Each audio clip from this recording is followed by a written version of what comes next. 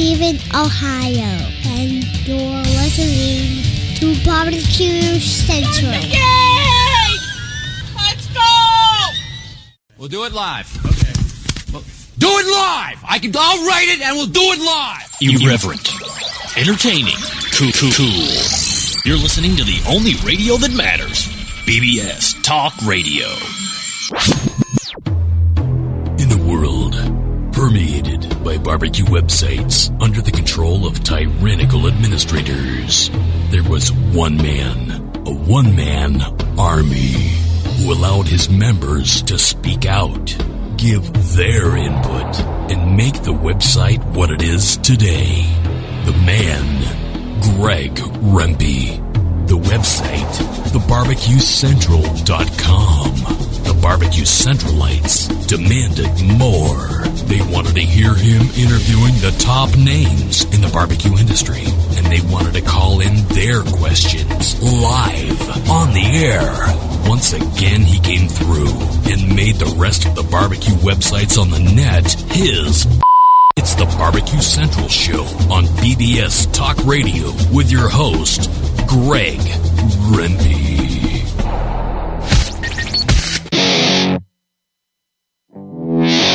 Kick it.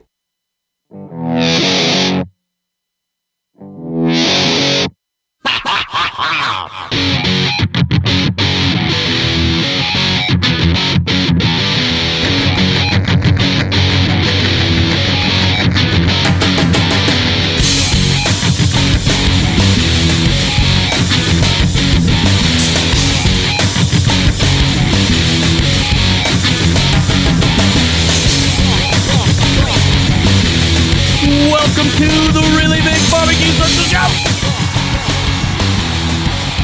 How long have you been around? Can anyone place this open? Can anybody place the year of this open? Some of you have never even heard this open ever in the history of this show. But believe it or not, way back, a very long time ago, this was one of the many previous show opens that has now been firmly stabilized with Cell Dwellers intro music that you would typically hear at this part of the show. However, we're experiencing a little bit of nostalgia here this evening because, believe it or not, back in February of 2008, in fact, dare I say right off the top, February 7th, 2008, the very first live Barbecue Central show came off on BBS Talk Radio, hence the reference in the open to my man Scott Greenia back then, or Scotty DeQ, as some of you might have remember him from days past on barbecue forums when those were a thing. Remember, that's how the show actually got started. There was never any show. There was only a barbecue forum. And then to set myself apart from other existing barbecue forums out there, I started to get into podcasting. That was somewhere in the 2006 range. And then in 2008, February 7th, 2008, we launched the show in its live format. And now entering its 15th year, we haven't looked back. We have seen so many barbecue and grilling shows come, and then I have watched them all summarily go right the fuck out the door. That's right. Get that big stuff out of here. Entering the 15th year of live shows, and as I was trying to put together a few items to talk about here this evening in the open, I'm like, you know what? I can't foresee an instance where this show wouldn't be happening 5 years from now, 10 years from now. 10 years from now, I'll be 58 years old. I don't know if anybody wants to see an almost 60-year-old hosting the Barbecue Central show, but who else is going to host it? So at this stage of the game, I'm in no less of a motivated mindset. To me, the show is only now reaching the stages of where I would want it to be in order to now grow it. I think we've figured out a system finally after the first 14 years And now it's time to really ramp it up over the next 14 years. And hopefully right around this time, 14, 15 years from now, I'll be saying we're opening up our 30th year. Can you imagine 30 years of live streaming? That would be something else. 15 years from now, oh boy, now I got to do the math. That would be like 63 years old, right? 15 years from now, I'm 48. Yeah, I think that's right. 63. Look at me, math major. Did major in math in college, but I'm pulling it out right now. Well, addition, I know, very tough. So thank you for coming along for the ride over the last 14 years, or wherever you fit in that journey. And that's tonight's YouTube question, which I'll get to here in a second. But appreciate all of you that have even tuned in only once on podcast back in 2006. You listened to whatever show it was, and that was enough for you. But you were a one-time listener, so that's great. So let's get through the traditional rigmarole here. You know where the show's from. You know what we do here. But here's the setup for this evening. It is the first Tuesday of a month. Who better to share this special anniversary date with than my pal Malcom Reed from How to BBQ Right, who's in the barbecue game much longer than I am. But we're right around the same time frame as far as this whole media thing is concerned. But, of course, Malcom is also into competition barbecue, which I think is where his fame was originally derived from. But now he is also a YouTube sensation, of course, and a barbecue business store owner or barbecue supply store. So he's in the business of barbecue as well, the rubs and all that fun stuff. So Malcom will be in here in a few short minutes. And then 35 past the hour. He was in a couple times last year for his first and then second visit. He's opened a pizza place here in Lakewood, Ohio. If it's going to be about Cleveland, I am always going to pimp Cleveland. Ben Biebenroth from Boom's Pizza will be here. And just sound checking yesterday, Ben is in rare energy. We're going to be talking about pizza stuff that's going to make your head spin. It's not going to be the same old stuff. What they are going through just in their dough process. I don't know how many of you are pizza nerds. I thought I was a fairly deep pizza nerd. Not Matt Frampton type nerdy, but more nerdy than the normal pizza eater. I like to go a few levels beneath the crust, if you will.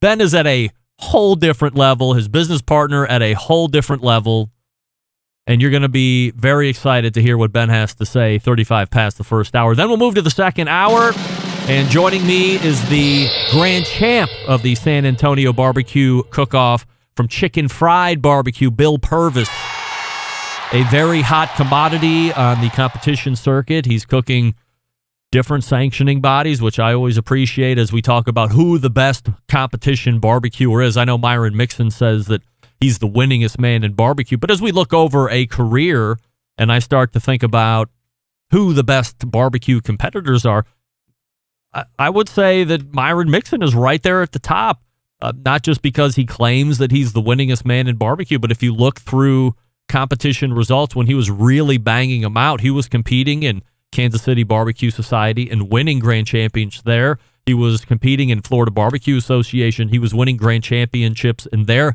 Obviously, Memphis Barbecue Network and then the non-associated Memphis in May competitions, winning grand championships and Team of the Years in MBN as well. So I don't know if there is a more accomplished winner in competition barbecue than Myron Mixon. Maybe Malcom has another name he can throw at me, but when you look at a guy who goes from sanctioning body to sanctioning body to sanctioning body to big events and then takes them down, not just competes, but is winning them, those are very far and few between. So Bill Purvis is a guy that is really enjoying success. He's obviously got something right because he is successful. He was on one of the episodes of Barbecue USA, so we may or may not hit on that as well, as there is a season 2 for sure. And then with whatever remaining time we have left of the show, I had a bunch of stuff that I was looking to get to in the 35 past the second hour segment last week, but Doug was in. He was a little chatty, which I certainly appreciated, and we were just able to close out 2 segments with Doug. So that's how the show is setting up. Don't forget you can follow me socially at BBQ Central Show, Instagram, Twitter, TikTok, and Snapchat. We say good evening to those of you watching tonight. through one of our streaming video platforms. You can go to Facebook and Twitch /BBQ Central Show to watch. Also, you can take the show in via YouTube /RD Rempe, where there is a new poll this week. And here we go. How long have you been a Centralite? How long have you been listening to the Barbecue Central Show? Your choices are as follows: 1 to 5 years, 6 to 10 years, and 11 years plus. Currently, it is a tie, 38% saying 1 to 5 and 6 to 10, and 25% of you are saying you're in it for the long haul, 11 plus years. Now, that is some type of commitment, but I would love to hear from the 11 plus years. Is it just that you've never ventured out and tried to find any other barbecue and grilling related podcast? You heard me and that was it? You fell in love, hook, line, and sinker, and you refuse to look. The eyes will not stray. I hope that's the answer. I hope that's the answer. However, even 60% of you at 6 years plus is incredible. That's a long time audience. However you're catching the show, maybe next week we'll do, have you ever watched the show, or how many of you watched the show live just one time in your life? Alan F. in the Instant Chat saying it's because I am the best, which I certainly appreciate, Alan, saying that. But again, it's a long time. Bill Rempe, my dad, asking, is Whiskey Bent still in the action? Whiskey Bent? Get that big stuff out of No, here. sir. That's a long time gone. Chad, very busy. I believe he's down at Super Bowl this week, hanging out with the likes of the Dan Patrick Show, helping them make succulent treats and savory meats. So I don't think the Whiskey Bent Barbecue in the Pit has the time, or I don't think Chad has the time. But he's hanging out with Dan Patrick, so that's a pretty good trade-off. I might hang out with Dan Patrick and trade off a show or two. All right, Malcom Reed is ready to rock. Before we get to him, I believe that registration is closed. However, since 1991, the National Barbecue and Grilling Association has been the voice of the barbecue and grilling industry by helping members network and learn from proven professionals. Leader Cal Phelps looking to take the history of the organization and move it to new heights and successes here in 2023 and beyond as they start with their NBBQA annual convention, which is currently open for registration. Actually, I believe it's closed, as I just mentioned. However, you can check me out at nbbqa.org. And then it's all right there on the main page for you to further validate. Now, if you're someone in the barbecue business, if you're somebody in the grilling business, if you're looking to stay on top of trends, market your business better, learn from folks who have done it right and continue to evolve in the market that itself is ever changing, this would be a conference you would want to attend. It starts Wednesday, February 15th, so we're just a little over a week out. Runs the Saturday, the 18th. It's being held at the beautiful Wyndham Orlando Resort and Conference Center in the Celebration area of Orlando, if you're familiar. If you didn't make reservations, then you can't take advantage of being around the most successful people in the barbecue industry for those 4 days. You could walk right up to folks like Mo Cason or Dr. Barbecue or Mark Lambert or Tuffy Stone. The list goes on. You could ask them questions you would want to have answered. You would have then been surprised at how approachable and open they are to helping you succeed in the industry. They believe that the rising tide theory, lifting all ships, why not? Once again, you probably missed out on registering, but it is February 15th through the 18th next week in Orlando, nbbqa.org. Again, just to double check me for all the information. If you aren't a member, by the way, consider joining. You can have access to videos if you can't make it to certain events, and you can take it all in on-demand video right there on the website, nbbqa.org. That's nbbqa.org. We're back with Malcom Reed right after this. Stick around, be right back. You're listening to the Barbecue Central Show.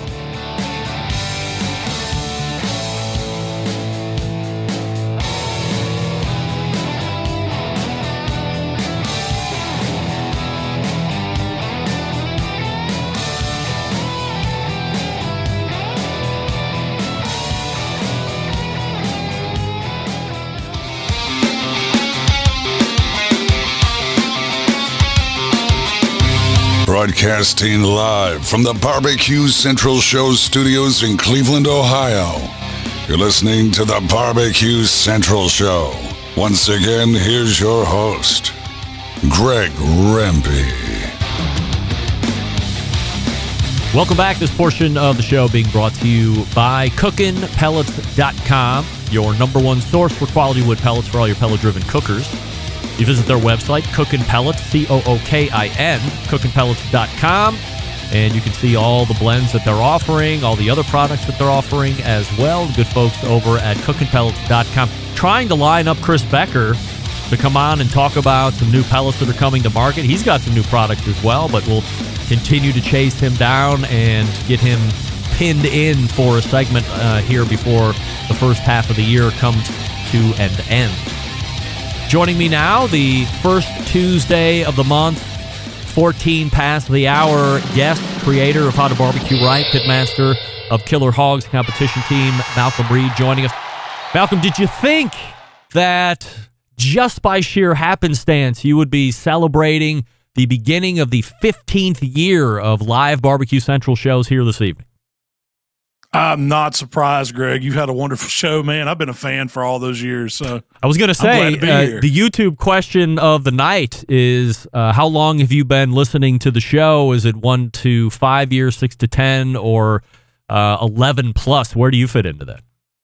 I'm in the 11 plus. Yeah. I've been around, yeah. Long time. So we got a lot of stuff to get to. I was taking in the most recent episode of the How to BBQ Right podcast. By the way, if you're fans of mine, casual fans of Malcom, they are back to producing new episodes every week. The first 2 of season, I believe, 6 is out now, so you have a couple to listen to if you haven't been keeping up with your subscription updates. What in the hell is a king cake? Oh, you don't know about king cakes, No, Greg? Come on, man. I live in Cleveland. I gotta send you one. No, it's so classically okay. You know Mardi Gras, the big celebration down in New Orleans. You know, it's accumulates with Fat Tuesday before everybody gives something up for Lent. You know, so king cake is it's kind of like a dessert pastry that people eat during that time of year, and they probably eat them year round in New Orleans. I don't know, but they're famous during Mardi Gras time. That's usually when we get them up in Mississippi. But it's if I had to describe it, it's kind of somewhere between a cinnamon roll and a Danish kind of. You know, it's this braided layer of flaky cake that they put icing on. Sometimes they stuff it, sometimes they don't. They sprinkle the colored sugars on it. Then And were Rochelle and Tyler talking about one of them having a baby in it? So that's kind of part of the tradition. They have these, and I don't know what they did years ago when they first came up with it, but now it's like this little tiny plastic infant, newborn baby, and they put it inside the cake after it's cooked, of course, before you take it to the party or serve it. Whoever gets the slice with the baby in it, it's good luck. You're responsible for bringing the king cake to the next party, and you're kind of important for the year or whatever. Wow. So the only thing food-wise, and this would be in the sweets out. Now, notoriously, I'm not a big sweet eater per se, maybe a cookie here and there, but I'm always more of a fan of something that is less sweet. I like, vinegar stuff. I like savory stuff, but sweet and especially desserts isn't typically my kind of thing. But every once in a while, I'll go nuts. The thing that I most associate pastry-wise with Mardi Gras, I don't know if I say it right, but the punchki, which is, it looks like it's kind of a jelly-filled donut, but it's a little bit maybe more yeasty or, something Cajun-esque. Is that something you guys have down there as well? That's in the range of what, a whole king cake would be like. I've seen those. Oh. I've never heard the name punchki. That's new to me. Yeah, punchki. But I've seen the pastries you're talking about. Yeah. That's what we get up here, and they can't be authentic because the Giant Eagle grocery store, which, of course, is Pittsburgh-based, which we hate, but that's where it's based. They're baking them, right on site, so it's not even like they're trucking them up from El Dumont down there in New Orleans or, somewhere that would be authentic. But, they seem to sell like crazy.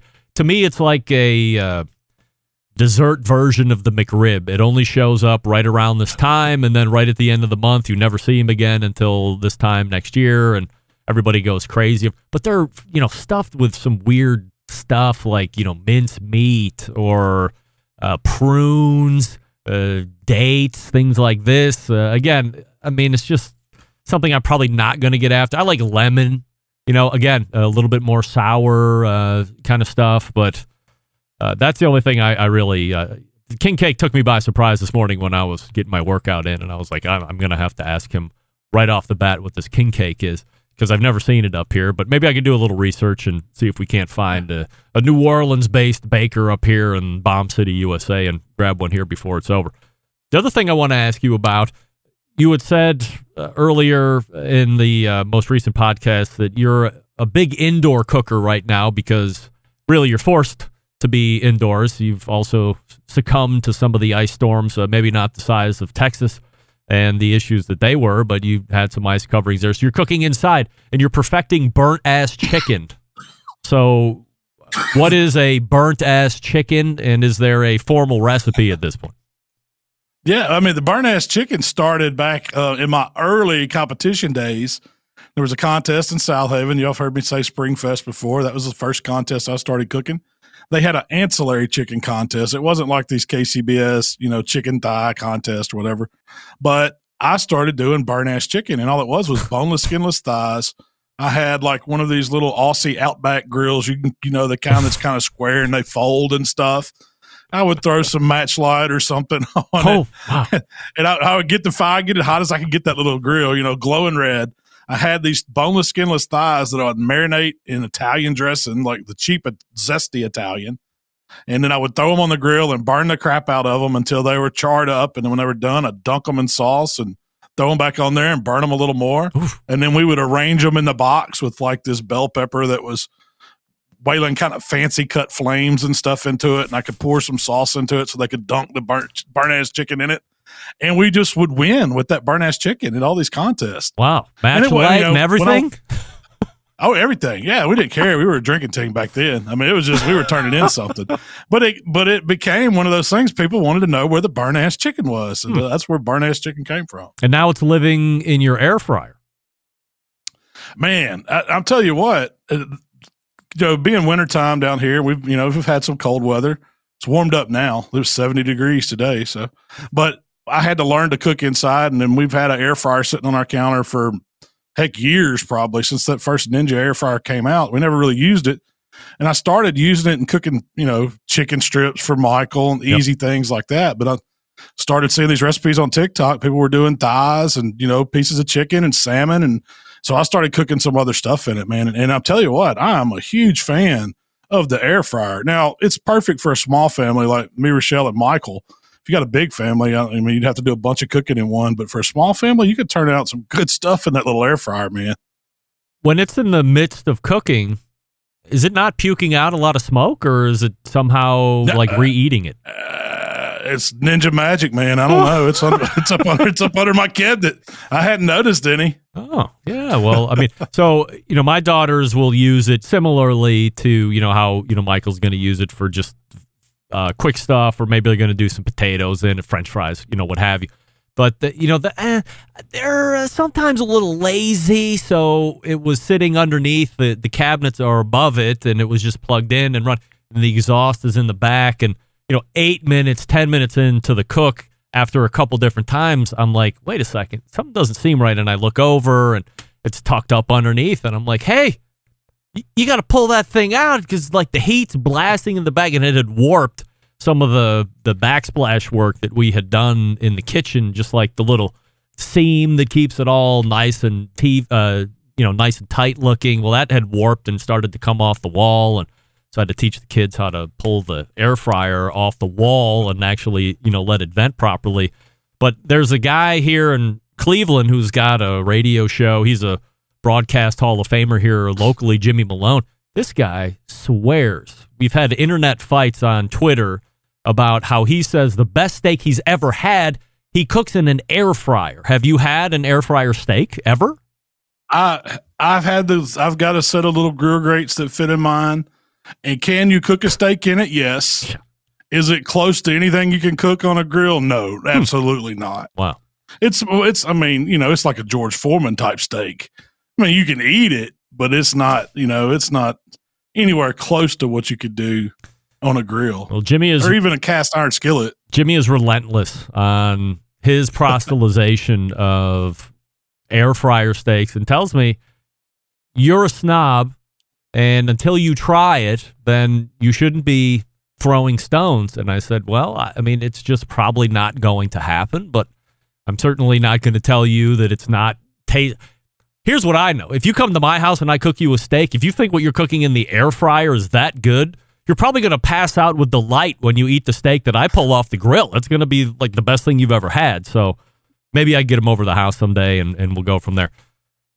Let's transit. Oh, let me ask you one other question. You were talking about you were making gumbo. So first part of that is making a roux. And then you had also mentioned you used to watch Emeril Lagasse back in the old days when he was on probably Food Channel at the time when he was becoming a big star and learning how to make a roux there. I only thought making a roux was melting butter and flour. I just happened to see Emeril on a TikTok or something 2 days ago, and then the next day I'm listening to you talk about it on the podcast. You start with oil. Oil and flour, yeah, usually equal parts. But never equal parts. Is butter roux? Is that a thing, or is that for something else? I mean, so a roux is fat and flour. So butter is your fat, and if you start with butter and you use flour, that's the start of a bechamel sauce. You make a really good sauce with it. But butter has you're going to burn it before it'll get to the good roux stage. That's why you need to use a oil or a fat that can take a little bit of a higher heat, because you're cooking it for a long time, and that's where you get your color and your depth of flavor. It's what's going to add to your gumbos, your stews, your etouffees, dishes like that. It gives it a lot of flavor. It's a thickening agent to it, and it's quintessential Cajun Creole cooking. You got to know how to make a roux. Well, this is why you're the expert here, because as soon as you said it's the beginning of the bechamel sauce, I immediately remembered that every time I make it, you know what I'm making? Mac and cheese. Absolutely. So totally makes sense. Or Alfredo sauce. That's right. Now, I agree with you. We have a huge game coming up for those people that love NFL football. Just in general, maybe your team probably didn't make it. I mean, as you consider how many teams are in the NFL, there's a good chance your team didn't make it in. Certainly the Browns didn't make it in, and I know your Vikings didn't make it in. But I think Super Bowl Sunday should also be moved to Saturday. I might not be attuned to your start time of like noon or 1. I wouldn't mind seeing it like at 5 o'clock, so you can maybe build into a dinner beforehand or something set for halftime, things of this nature. But why not save Sunday for recovery instead of the big call-off day like you were talking about? I totally agree with that. So I thought for the remainder of the time here this evening, we take a stab at the two teams that are in the game. So we have Kansas City Chiefs, we have Philadelphia Eagles, and what you would suggest for making for each, for what they're known for. What's Kansas City known for? Of course, it's one of the barbecue meccas. Kansas City and barbecue hand in hand, many different flavors and proteins out there. It's not just one or the other. They're kind of a melting pot. So as you look at Kansas City, I guess give me your thoughts on where they fit in as potentially winning this game, and then what you would be serving if you're doing a Kansas City-based menu. Well, barbecue has to be it. When I think of Kansas City, I mean, I think of that. It's sweet, it's tangy. But for some reason, it's burn ends jumps out at me. I mean, that's kind of where they get credit for being the burn ends. So I would have to do something with burn ends for Kansas City. Maybe a big, Kansas City po' boy with burn ends and, maybe some slaw or something like that on it, some pickles, some kind of way, make a huge, big sandwich. But I also thought about a Kansas City hot wing. Why couldn't you do a smoked version of a barbecue wing and incorporate some hot sauce and that butter element into your barbecue sauce, that sweet and tangy barbecue sauce, and make some really killer wings for it. You can't go wrong with it. I don't really think of like pulled pork when I think of Kansas City. I think of ribs. Yep. I think of St. Louis cut ribs. I mean, I know they're not Kansas City cut, but so if you're hosting, that's kind of what comes to my mind. If you're hosting a party at your house, I agree with you. First thing that comes to my mind, I didn't think about burn ends until you said it, and then, of course, that made complete sense for Kansas City, but I was thinking ribs right off the bat. So Is that something that you can really do in advance? For instance, you'd mentioned pulled pork and how you're not associating that with Kansas City, but you can cook that, take everything off by noon. You could hold it until 6 or 7 o'clock in a dry cooler if you had to, and it's still going to be safe. It's still going to be hot, probably burn your hands. Is that something you can similarly do with ribs, or you need a much tighter window in order to still have a good end product?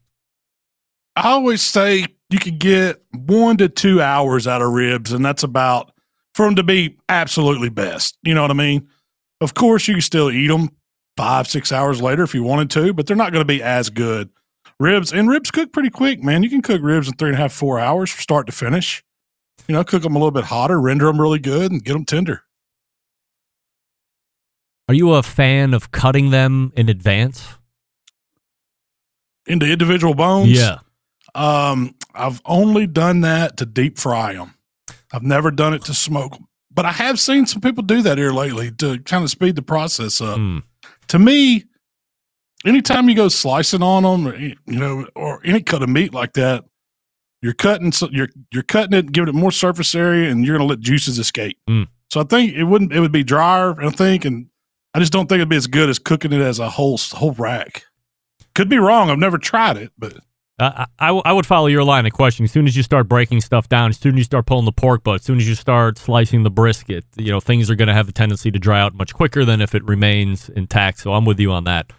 The other team that is taking part in the Super Bowl is Philadelphia Eagles. To me, first thing that jumps out is Philly cheesesteak, of course. I don't know where you're at there. Already knew where you were going. Yeah, no doubt about it. So do you have any favorite Philly cheesesteak recipes or cheesesteak specific recipes?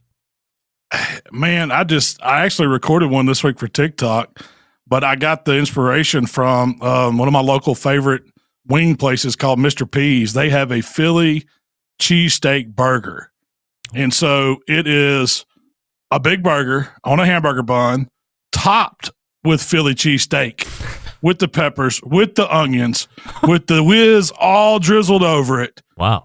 Pickles, mayo, onions, the works underneath the hamburger patty. It is a man-size Philly appetite burger. Holy moly. And so I made one of those, and I hadn't released the video yet. It'll probably come out before the Super Bowl. But cheesesteaks, man, who doesn't love them? Thinly sliced steak on a flat top. It cooks fast. You can do your vegetables on the side. I like mine with mushrooms, onions, peppers. Mm-hmm. You don't have to. I like it topped with the cheese whiz or the cheese sauce. I like it with provolone. I've had it pizza style where they do the marinara and the mozzarella on it. Never been to Philly, but I've ate a lot of Philly cheesesteaks in my life. Are you a fan of steakums for cheesesteaks, or is that bad news? I haven't had those. My mom used to buy them, Greg. It's probably been 30 years. We have. So what I'm a fan of, I found our grocery store Kroger started selling this. It's called thinly sliced steaks for cheesesteak, I guess. But it comes in a little tray. It is shaved. I'm sure it's not ribeye, but it's shaved steak, super thin. And when you break it up and put it out on the flat top, it acts just like a steak. It's not on like wax paper that you peel off. Yeah. But it's good stuff. And they even do a pork version, and I think they do a chicken. So you could do a chicken Philly. You could do a pork Philly.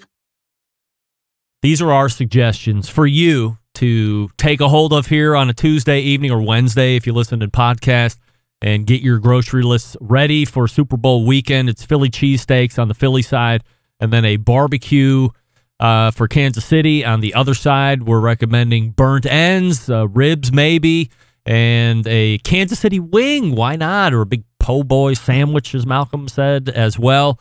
Malcom can be found over at howtobbqright.com. Subscribe to him over at his YouTube channel, where 1.5 million of you are already doing that. Follow him socially at the same handle. Malcom, always appreciate the time, and we will see you in March. Hey, we'll see you next month, Greg. Have a good one, man. All right, Malcom, there he is. Our pal, Malcom Reed, kicking off the beginning of the 15th year of live shows here at the Barbecue Central Show. HowToBBQRight.com, once again, is his website, but of course, all of you know that. Ben Biebenroth appears to be ready to go to talk a little Booms Pizza. Before we get to him, I will tell you about Pits and Spits. Some of the best looking, best cooking smokers and grills on the market. Pits and Spits offers a fun family of products, including traditional offset smokers, wood pellet grills, charcoal grills, travel grills, combination pits, fire pits, and much more.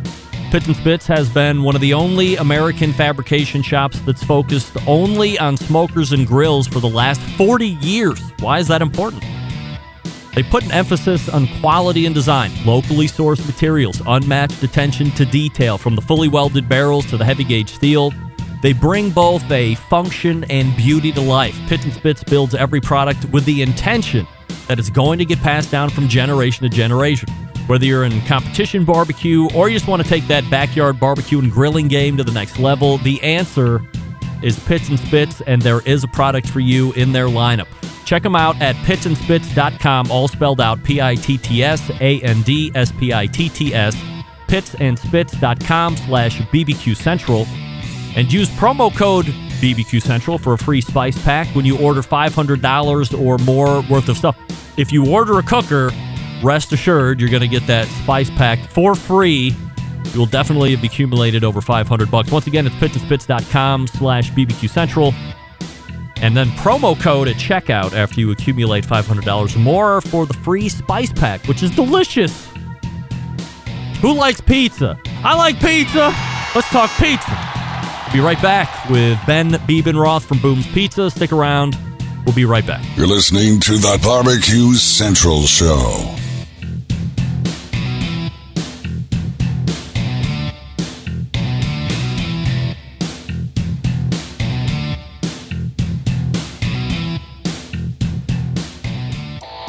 Howard Stern, Jim Rome, Dan Patrick, and Greg Rempe. The Mountain Rushmore of talk show entertainment.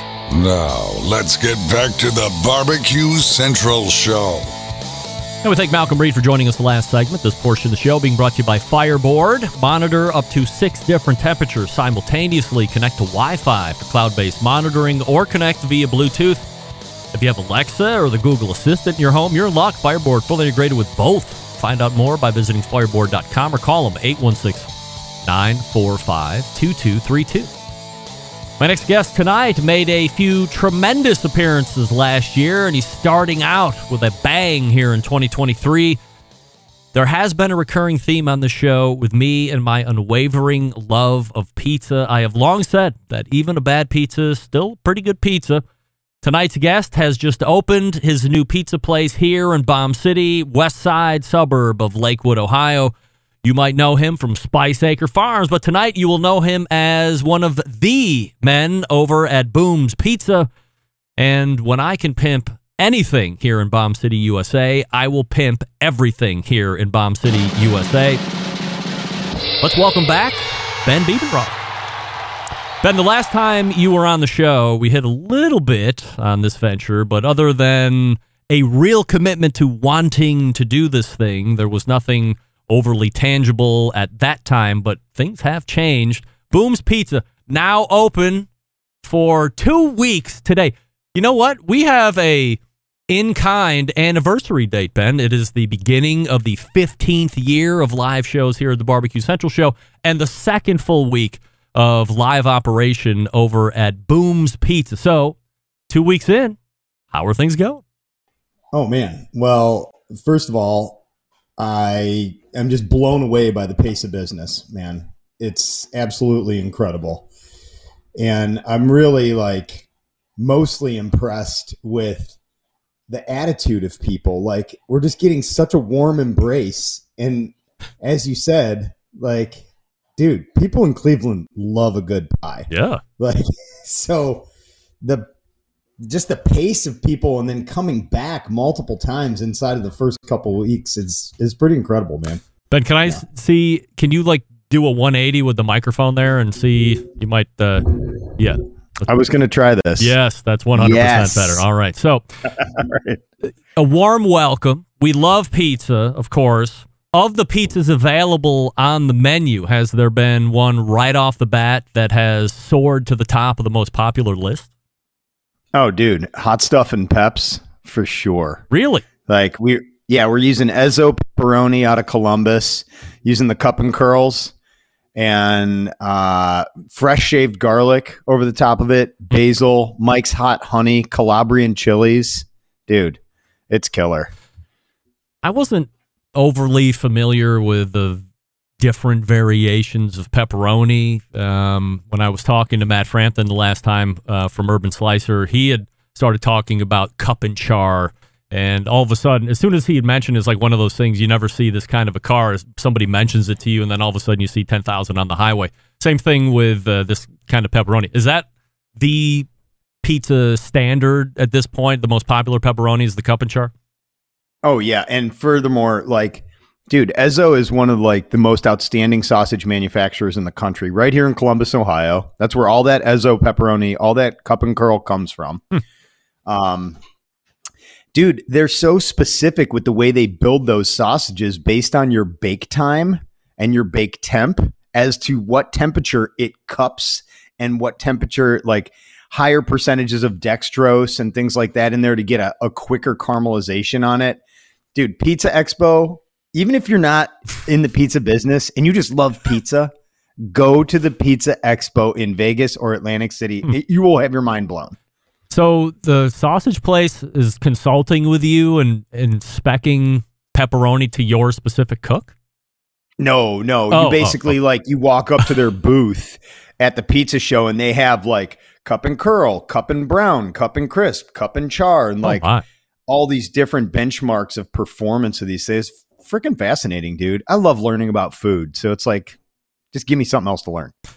Let's go ahead and back out for a second. As I had mentioned a few minutes ago, this has been on the table for a while. So who else is involved in the business with you? And then why do you and whoever the stakeholders / business partners are decide you guys can build a better pizza in a city that has so many pizza options?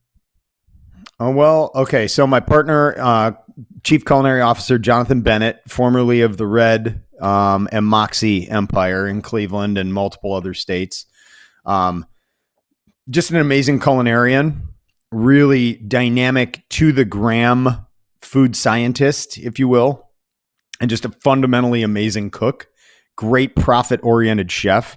These are things that I'm very feelings forward. I kind of do what I think is right. I do what I feel is right. I don't really run a lot of spreadsheets and like dwell over numbers a lot. Hence the farm and the lamb cookers across the street, right? Not a lot of P&Ls going on around that lamb cooking business. But, JB and I got together during the pandemic over asparagus harvest, actually. I was running a U-Pick here and he came over and we just started talking about what the new world of food is going to look like, right? We both spent 20 years in fine dining and it was like the meticulous, endless pursuit of excellence in fine dining is what drove us as chefs. And it was like, man, if we leverage that same mentality, that same process focus and pursuit of excellence around pizza, I mean, can't stop us. And you said something before, even a bad pizza is a pretty decent piece of pizza. The window of success for pizza is so vast and there are so many styles. And PS, 9.75% of all purchases in a restaurant in the United States are pizza. So it's the largest category of restaurants in the country. So really, getting my ass kicked on fine dining for 10 years basically at Spice Kitchen. Loved the job, loved the cooks I helped and the food we created, but really never put up any money at all. Like it was just enough to run again the next year. And I don't know, man, you get your dick knocked in the dirt like that over the pandemic and you got some time to think about it. You know what I mean? It's like, shit, what did I trade all these family memories for? I better start like doing a business that I can scale and create an environment and a product that I can like really hang my hat on. And instead of trying to master all these different arts of fermentation, smoking, baking and pastry, agriculture, it's like to just get a foundational, amazing pizza crust and blow that thing out of the fucking water. That's what I'm after. So as far as Spice is concerned, is that now not an operation? You've become enamored with being able to take the things that you are really passionate about and now put them into a business that is more of a revenue slash profit producer? Well, I mean, no, I mean, Spice Catering is still raging. We're busier than ever. Doing amazing work. Spice Field Kitchen, our nonprofit, we're teaching a ton of kids, 7,500 kids we've educated about food nutrition and healthy soil. And the farm is still a great wedding venue. And we grow a lot of products here, specifically mostly for the nonprofit and cooking demos. So all of those businesses are functioning. I guess what I'm saying is, like, to really be passionate about a product is one thing, but then to always be stressing about money and profit really challenges that creative stance, right? It's tough to stay in a creative mindset when you're like freaking out about making payroll. So to be able to fund all that good that we do with the nonprofit, with Spice Field Kitchen and all the amazing catering things we've done, to have a business you can scale and fuel those things with that, oh man. Now that's something that is really special. So from concept of Boom's Pizza to actually opening the doors 2 weeks ago, what kind of time frame are we looking at? Dude, we were 2 years in the making. And, you know, that was probably a testament to JB and I's like endless pursuit of excellence. It was just kind of like, I mean, no shit, about 175 versions of dough, like all within pretty tight window of somewhere between New York and Neapolitan, but different flours, the addition of ascorbic acid, citric acid, like all these different tools to leverage. So yeah, we had about 150 odd recipes of dough before we went to the Pizza Expo, and then sat through 4 days of workshops and just really, really came away from that like, okay, now we can focus in on temperature, time, bulk ferment, all these types of really specific tools in pizza. Ben Beamer-Rolfe joining us here on the show. Boom's Pizza, boomspizza.com is the website if you want to check it out, see what's on the menu. If you're going to be coming across the Cleveland area here in travels, because I assume most of you aren't directly here in Cleveland, but for those of you that are, get over there to Lakewood, check it out. Was there ever a time within that 2 years going to these shows and expos and talking with JB and all this other stuff that you're like, you know what, we're really good on this idea part, we're almost there, but we're just not going to be able to cross a bridge, and it was just going to go out in the field and die? No. Never. No. Hell no. Hell no. I don't. I'm not starting something to give up on it. I have like kind of a disease of being attached to the future outcome of things. So no matter how shitty it is now, I know that we've already arrived at the promised land. We just have to get through this, you know? And that whole time that we were working on pizza, dude, we started Keep the Change Kitchen Collective. That was a like remote food ordering ghost kitchen thing, just bringing nutritious food to the neighborhood and at a convenience point. We were catering. We were doing all these other things, getting the business going again. So it wasn't like we were just sitting around going out for pizza every Friday, you know? It was like we were busy. Yeah. So that play of that investment money and the potential of creating better jobs for people and, dude, just creating better freaking pizza. There's so much commodity pizza in every city, and there's a line out the door for it. So it just felt like you start better quality flour and a scientific approach to dough and a little more respect and understanding of a cycle of fermentation. That's a big deal to separate yourself out from the masses. We're going to talk about that whole separation when it comes to the dough making here in just a minute. Before we get to that, how do you come to Boom's Pizza for a name? Oh, yeah, great question. So Boom was my grandfather's nickname when I was growing up. It was a nickname I gave him when I was like, I don't know, 3 or 4. Walked in up the driveway of his house in Parma, and he was hammering on something with a hammer, and I was like, boom, boom, boom. And then every kid called him Boom for the rest of his life. Wow. Like every grandkid. We got a lot of grandkids in the family. So yeah, I mean, over the pandemic, you know, thinking about my grandfather growing up in the Great Depression and being a World War II vet, and, you know, wasn't super pumped on me joining the Marine Corps for obvious reasons. And, you know, he'd come through a lot of hard times and came out teaching us all great lessons and raising a great family. And I don't know, it just kind of like sort of rocked me to my core. My whole career got kind of slammed into reverse, while going 90 miles an hour. And it was like, my grandfather would not have given up on this shit. He would have figured it out. And that's kind of what I did. So that's the tagline too, Boom's Pizza, born of hard times. And it's all tracking back to your grandfather. Yep. Wow. That's great. Yeah. Easy to find a place to call Boom's Pizza home, or pretty difficult? No, that was pretty challenging, especially going through, through COVID. Real estate was all over the place. We thought we were going to see all these second gen spaces open up because of closures, but all the government money kept everybody open. Construction delays, supply chain issues. So no, that was not easy. But I feel like we landed in the perfect spot for us to launch from, corner Warren and Detroit, right in the heart of Lakewood.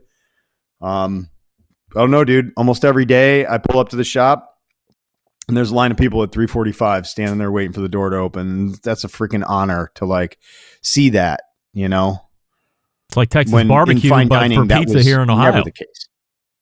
What's that? It's like Texas barbecue, but they're doing it for pizza here in Lakewood. Dude, no doubt. I did joke around about a Burn Ends pizza, and JB's like, there's no freaking way we could afford to sell that here. But I think it could be done. You just need to partner up with the guys down at Proper Pig a couple blocks down the way, and I'm sure there could be a little reciprocation there to help you at least game plan a few of those pizzas. For sure. That's actually a great idea because we're doing a bunch of collabs. The first one we're going to do is with Cleveland Vegan, but that's a freaking good idea, dude. Thank you. I appreciate they're local, that. No doubt. From a remodel or a build out standpoint, was this thing space wise pretty ready to go, or do you have to invest quite a bit in it? We poured a good bit into it, but we got some great savings out of it. It was previously Campbell's Popcorn Shop, so it already had 2 ADA bathrooms. It already had decent flooring. We were like, keep it. Kitchen tile was there. So we exacted some good savings there.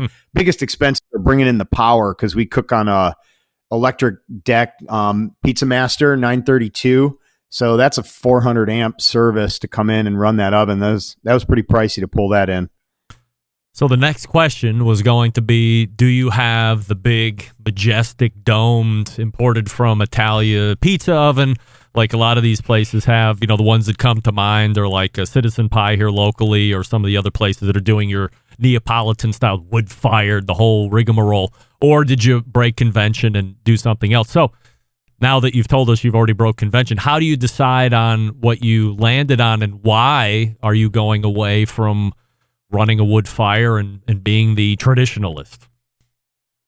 Dude, that's a great question. So wood-fired oven, I mean, that's a purist pursuit.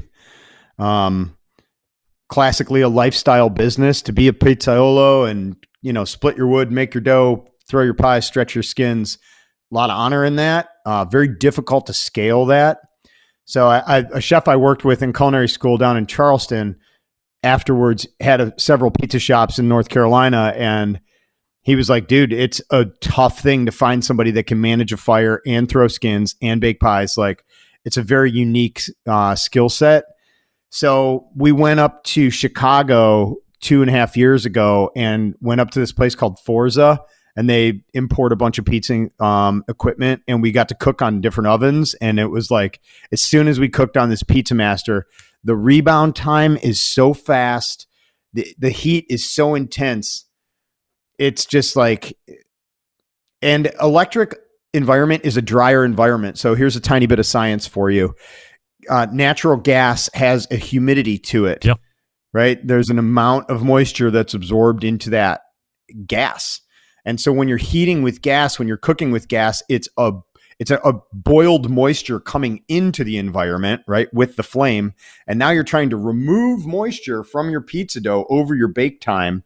And that's what enables you to have a crispy crust, right? Mm-hmm. Then you put it in a box and it instantly starts dying again, right? Because it just rehydrates itself. Yep. So with electric is a drier heat, it's a more intense heat. And so we can regulate the top and the bottom heat much closer. And we're starting off with that basically 100% dry environment for baking. development of a pizza menu. When I talk to the guys and the gals that are opening barbecue restaurants, we always have a point in discussion where we talk about menu, and they always talk about how it was this big, and then they either opened and all of a sudden within a month it became this big. They saw what was really selling. Yeah. Everybody was gonna buy everything off the menu, and then they quickly realized not everybody's gonna buy everything off the menu, and let's focus here. So do you guys come up with a plan? And look, as you had said, JB's been in fine dining, you've been in fine dining, you get menu, you get business, all this other stuff. Pardon me. But do you have a frame of we're going to only sell X amount of pies at a time in order to keep the menu tight? Yeah. I mean, to be honest, we did pop-ups for a year with our Keep the Change concept. We were doing 40 dough ball Fridays. And so that menu pretty much stayed the same, man. I mean, we started with like 9 red pies, 3 white pies, and then a BYO section. That's pretty freaking tight. Yeah. You know, no chicken wings, no fryer, no mozzarella sticks. It's just 3 apps, some antipasti, marinated mozz, a little bit of whipped ricotta, and then 2 salads and pizza and Klondike bars for dessert, cold beers. How do you come up with really Klondike kept bars? The concept, just straight up Klondike bars, dude. I mean, who picks that one out of left field? Well, it was a nod to my grandparents. Every time, I mean, there was always a Klondike bar to be had in that basement freezer. And it was like, you know, keep it simple and like just give the people what they want, you know? I love the tie back to your grandparents. This is amazing. Yeah. I mean, I grew up in a very simple way, you know? It was the 80s. We were blue collar folks. It was easy. You spent your time in the woods and you scavenged a Klondike bar out of the grandparents' basement freezer. As you're building to open 20 years ago, 30 years ago, you were doing traditional ways of generating hype and media to get attention to opening day, but now you have social media and a bunch of other different avenues. How are you trying to build that hype going into those first days of business? Okay, so here's a crazy thing for you. All of the paid ads, and you know, you go on Facebook, you go on Instagram, whatever you want to do. We had this group of influencers come out to Boom's Pizza. It was like Cleveland Vibes and I don't know, a bunch of influencers. I'm not on social media. I don't know. Right. But dude, in one day, we got 65,000 views of this video that these dudes put out, dudes and ladies.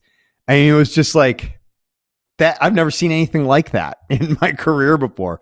I've never seen it like lines like this. You know, usually in my old world, it was always very difficult to get people in the door. Once they were in the door, you blew their minds, right?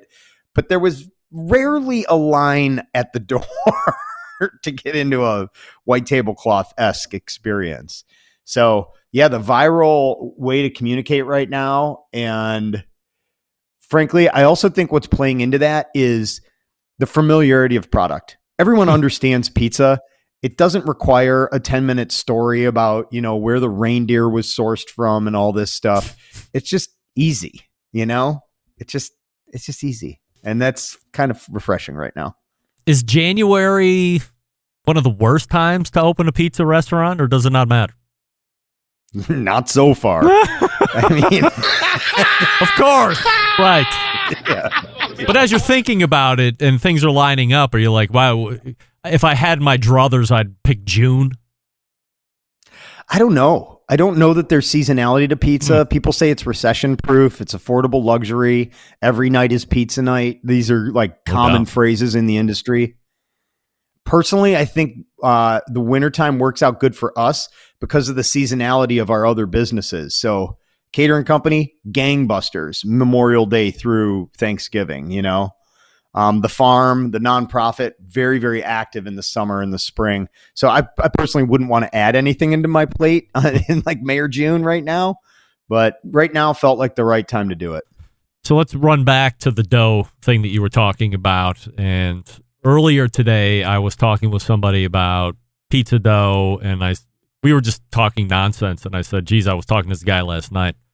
He started going into this thing about his dough, and I was like, wow, this is a whole different level of pizza geekdom, pizza science, pizza whatever you want to call it. But it's not just some fatso showing up to your shop and slugging down a big pizza all by himself. This is next level pizza knowledge. So if you might be able to explain from a dough perspective, how would your operation differ, or what are you guys doing that probably most other places aren't?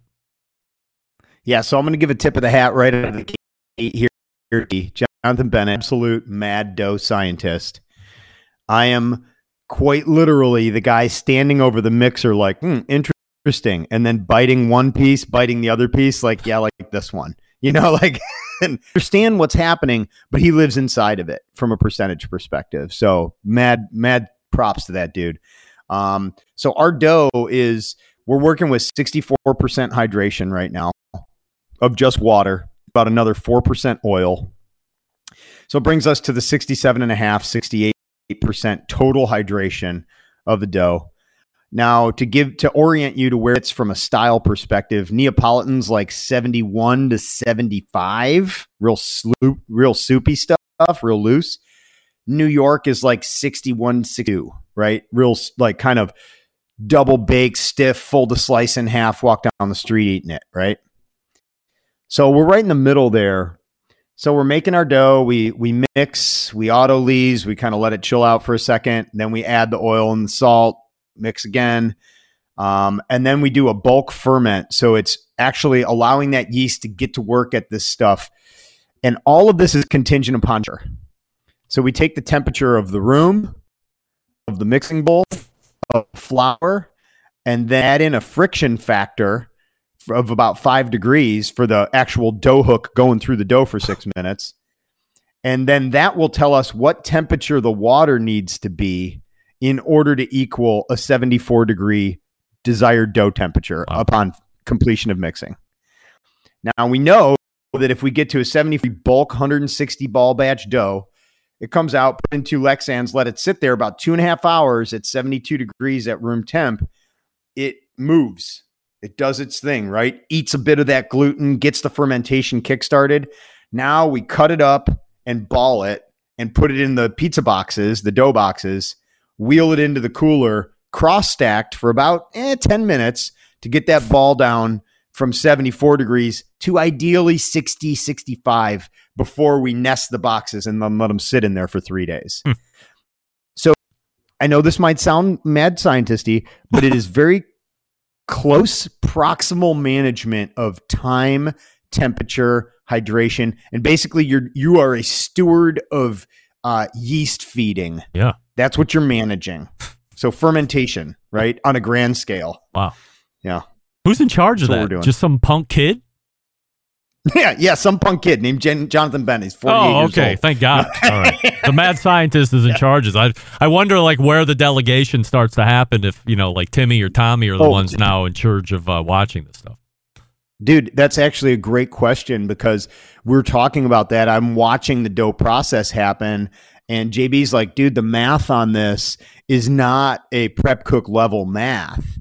And so I'm coming at it from a problem solving perspective, like, well, how do we get it to a prep cook level math of like where it's 2 bags, right? And this and that and that. You still measure your temperatures, but we can't make it so masterful that only a master can do it, because now you haven't built yourself a company, you've built yourself a job. So there's a line there, where you're like, okay, this is excellence. Now, how easily can it be replicated by not me? The coolest thing that I've seen so far on social media, because I haven't been out there yet, is something I didn't even think about. What is it? It's the pizza box. This is not your prototypical off-white square, throw the pizza in, don't even think twice about it. This in itself is a marketing piece. You open up the top, there's a headless guitar player or, whatever other figure that's in there. You crack it open and you can sit your head in on top of it. And now you're the guitar player or the ballerina or whatever it is. It obviously, the pizza's right there. You could be in front of the Booms neon sign, take pictures. All those scream of the highest elements of Instagram photos. Now they're going out on social. Now you're becoming even more viral. Was that intentional? Where do you find that box? Dude, once again, Pizza Expo. You're kidding. Yeah, no. I mean, dude, there's everything. There was 1,500 vendors at the Pizza Expo in Vegas. 1,500. So box producers on top of box producers. And we walked past this company. They're a bunch of Aussie bros, and it's called Pizza Bib. And that's their thing. They do custom ones. They have all these different holiday ones, templated ones, whatever. And so what we did was we had a custom dude, kind of like a rock and roll, like kind of Sid Vicious sort of character drawn up. So that's the inside, right? Born of Hard Times, kind of punk rocky. And then we had this guy that does my tattoo work, Nate Kemmerer at Grimheart Tattoo. He designed another box. So we have 2 boxes in circulation at all times. We have the local artist box and then the Pizza Bib box. And that Pizza Bib boasts like ridiculous numbers of shares every time one of those things gets posted up on social. So it's, you just throw a couple extra cents per box towards your marketing budget, and it just makes sense, man. Leaning into it. So it's not a big revenue capper there. So you're not spending $2, $3, $4, or $5 more a box just to have that extra feature. No, and JB being very cost conscious, as soon as we saw it, he's like, oh my God, these things have to be freaking astronomical. And turns out they're not. They're literally like 13 cents more than a regular local craft paper printed box. Yeah. So, to stand out from the market, dude, there's a lot of pizza in the market. Yeah. Like anything you can do. Ben Biebenroth is joining us here talking about Boom's Pizza, the website boomspizza.com, right there in Lakewood. So if you're going to be visiting town, stop through. What are the service hours? So nobody shows up and becomes pissed that they're not open. Yeah, that could happen. So right now we are Tuesday through Sunday. Tuesday through Thursday, we're 4 to 9. Friday, Saturday, we're 4 to 10. So dinner service. Make sure you don't show up for lunch, or make sure you're going to wait for the other 3 hours that you're going to be there, right. And then grab it around 4 o'clock or after that. At Boom's Pizza on Instagram. Ben, I really appreciate the look in tonight and continued success. I will plan to get out there at some point for dinner here sooner than later, and then I will give a full, unbiased review, of course, here on the show. But as long as you have pepperoni pizza, I mean, it's probably going to be a pretty good review. Dude, the OGP makes up like 50% of our sales. I'm not kidding you. Between that and the Kevin McAllister, which is just our cheese pizza. Beautiful cheese. Exactly. A beautiful cheese pizza just for you. Ben, always appreciate the time. Thanks so much. Thanks, Greg. Nice to see you, dude. You got it. There he is, Ben Biebenroth, Boom's Pizza. Once again, boomspizza.com. At Boom's Pizza is the social. Some of you are like, wait, no social? Ben doesn't have like personal social. Boom's Pizza does have social, so make sure that you check that out and give them a follow. And if you come into Cleveland, I'm not sure exactly why you would be coming into Cleveland, like on purpose, but if business takes you here, whatever, vacationing in Bomb City, hit me up. We'll go out together. Why not? We went a little long, so I'm going to have to figure out how we're going to do a highly abridged top of the second hour before we get to Bill Purvis, but I will talk to you about Primo Grills first. What do we love about ceramic cookers? We love that they're fuel efficient. We love that you can achieve low and slow temperatures for traditional barbecue meats. We love that you can get rip-roaring hot for high-temperature grilling of steaks and other thin cuts, but what's missing in the everyday lineup of ceramic cookers, the real ability to do true two-zone cooking. Two-zone cooking is important to both professional and backyard cooks alike. The best way to manage a fire and cook with confidence, however, getting a two-zone fire in a round ceramic cooker isn't very realistic. Why? Because it's round.